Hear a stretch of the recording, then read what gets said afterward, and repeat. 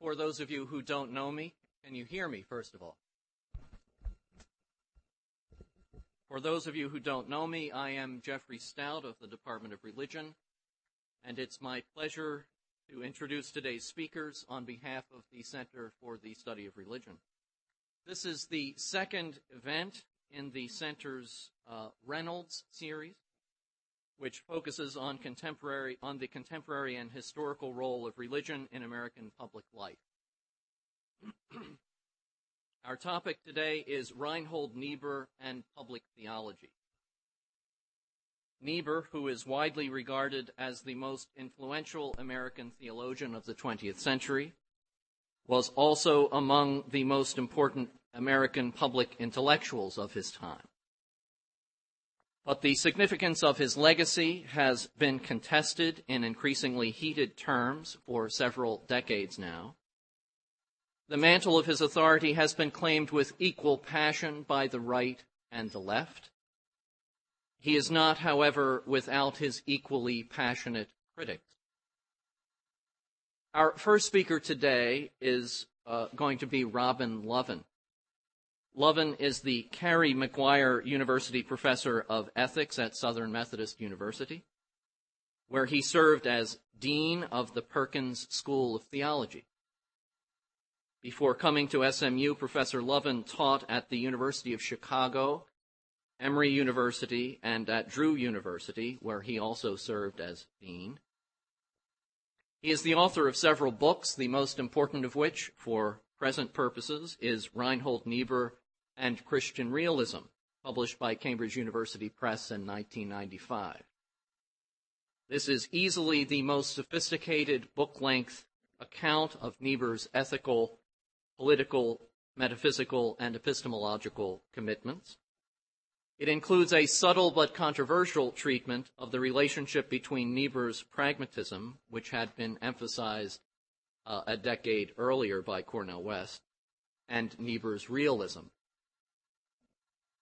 Our second speaker will be Stanley Hauerwas, the Gilbert T. Rowe Professor of Theological Ethics at Duke Divinity School. Before coming to Duke, Professor Hauerwas taught at the University of Notre Dame and at Augustana College. I once referred to him as the James Carville of contemporary theology. No one has ever thought of naming him dean of something. Time magazine recently named him America's best theologian. That was in the same issue that declared Allen Iverson America's best athlete.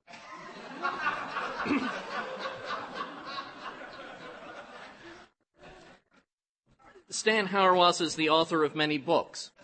In fact, if he and Bob Wuthnow were to combine forces, they could start their own Book of the Month club for our discipline. Stan's brand new book, Performing the Faith, arrived at my home just 2 days ago. I especially recommend that you read the postscript with a grain of suspicion.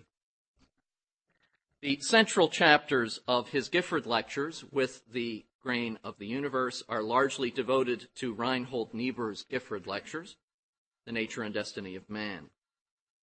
No more controversial reading of Niebuhr has yet appeared in print. Hauerwas questions whether Niebuhr has a genuinely theological vision at all.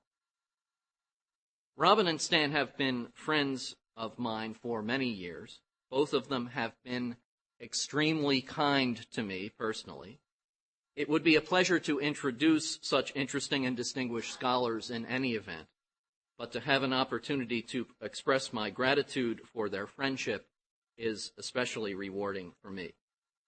Each of our speakers will lead off with presentations that will last 25 minutes or so, and they will have an opportunity to respond briefly to one another's presentations, and then we will put things open to the audience for questions and answers.